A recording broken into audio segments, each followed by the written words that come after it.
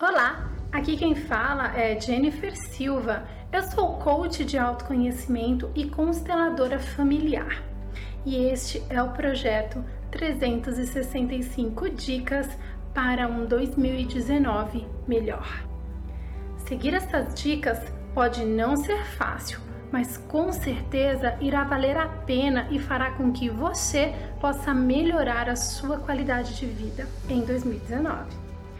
Qualidade de vida é um processo, é um conjunto de hábitos. Por isso, a melhor forma de consegui-la é tendo consciência de que alguns passos são necessários para isso. Dica 57 de 365 dicas.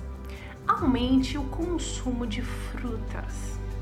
Assim que chegar da feira, já deixe as frutas lavadas e, se possível, algumas, não todas, mas deixe cortadas. Compre um potinho bem bonito para transportar essas frutas, assim você pode utilizar ela como lanche no seu trabalho. Tente novas receitas.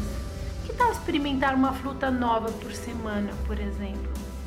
O consumo de frutas faz com que a nossa dieta melhore, a nossa saúde também. E é muito gostoso, né? Por hoje é isso. Desejo a todos um 2019 realmente novo e cheio de metas cumpridas e objetivos alcançados. Amanhã tem mais outra dica. Beijos na alma. Tchau, tchau!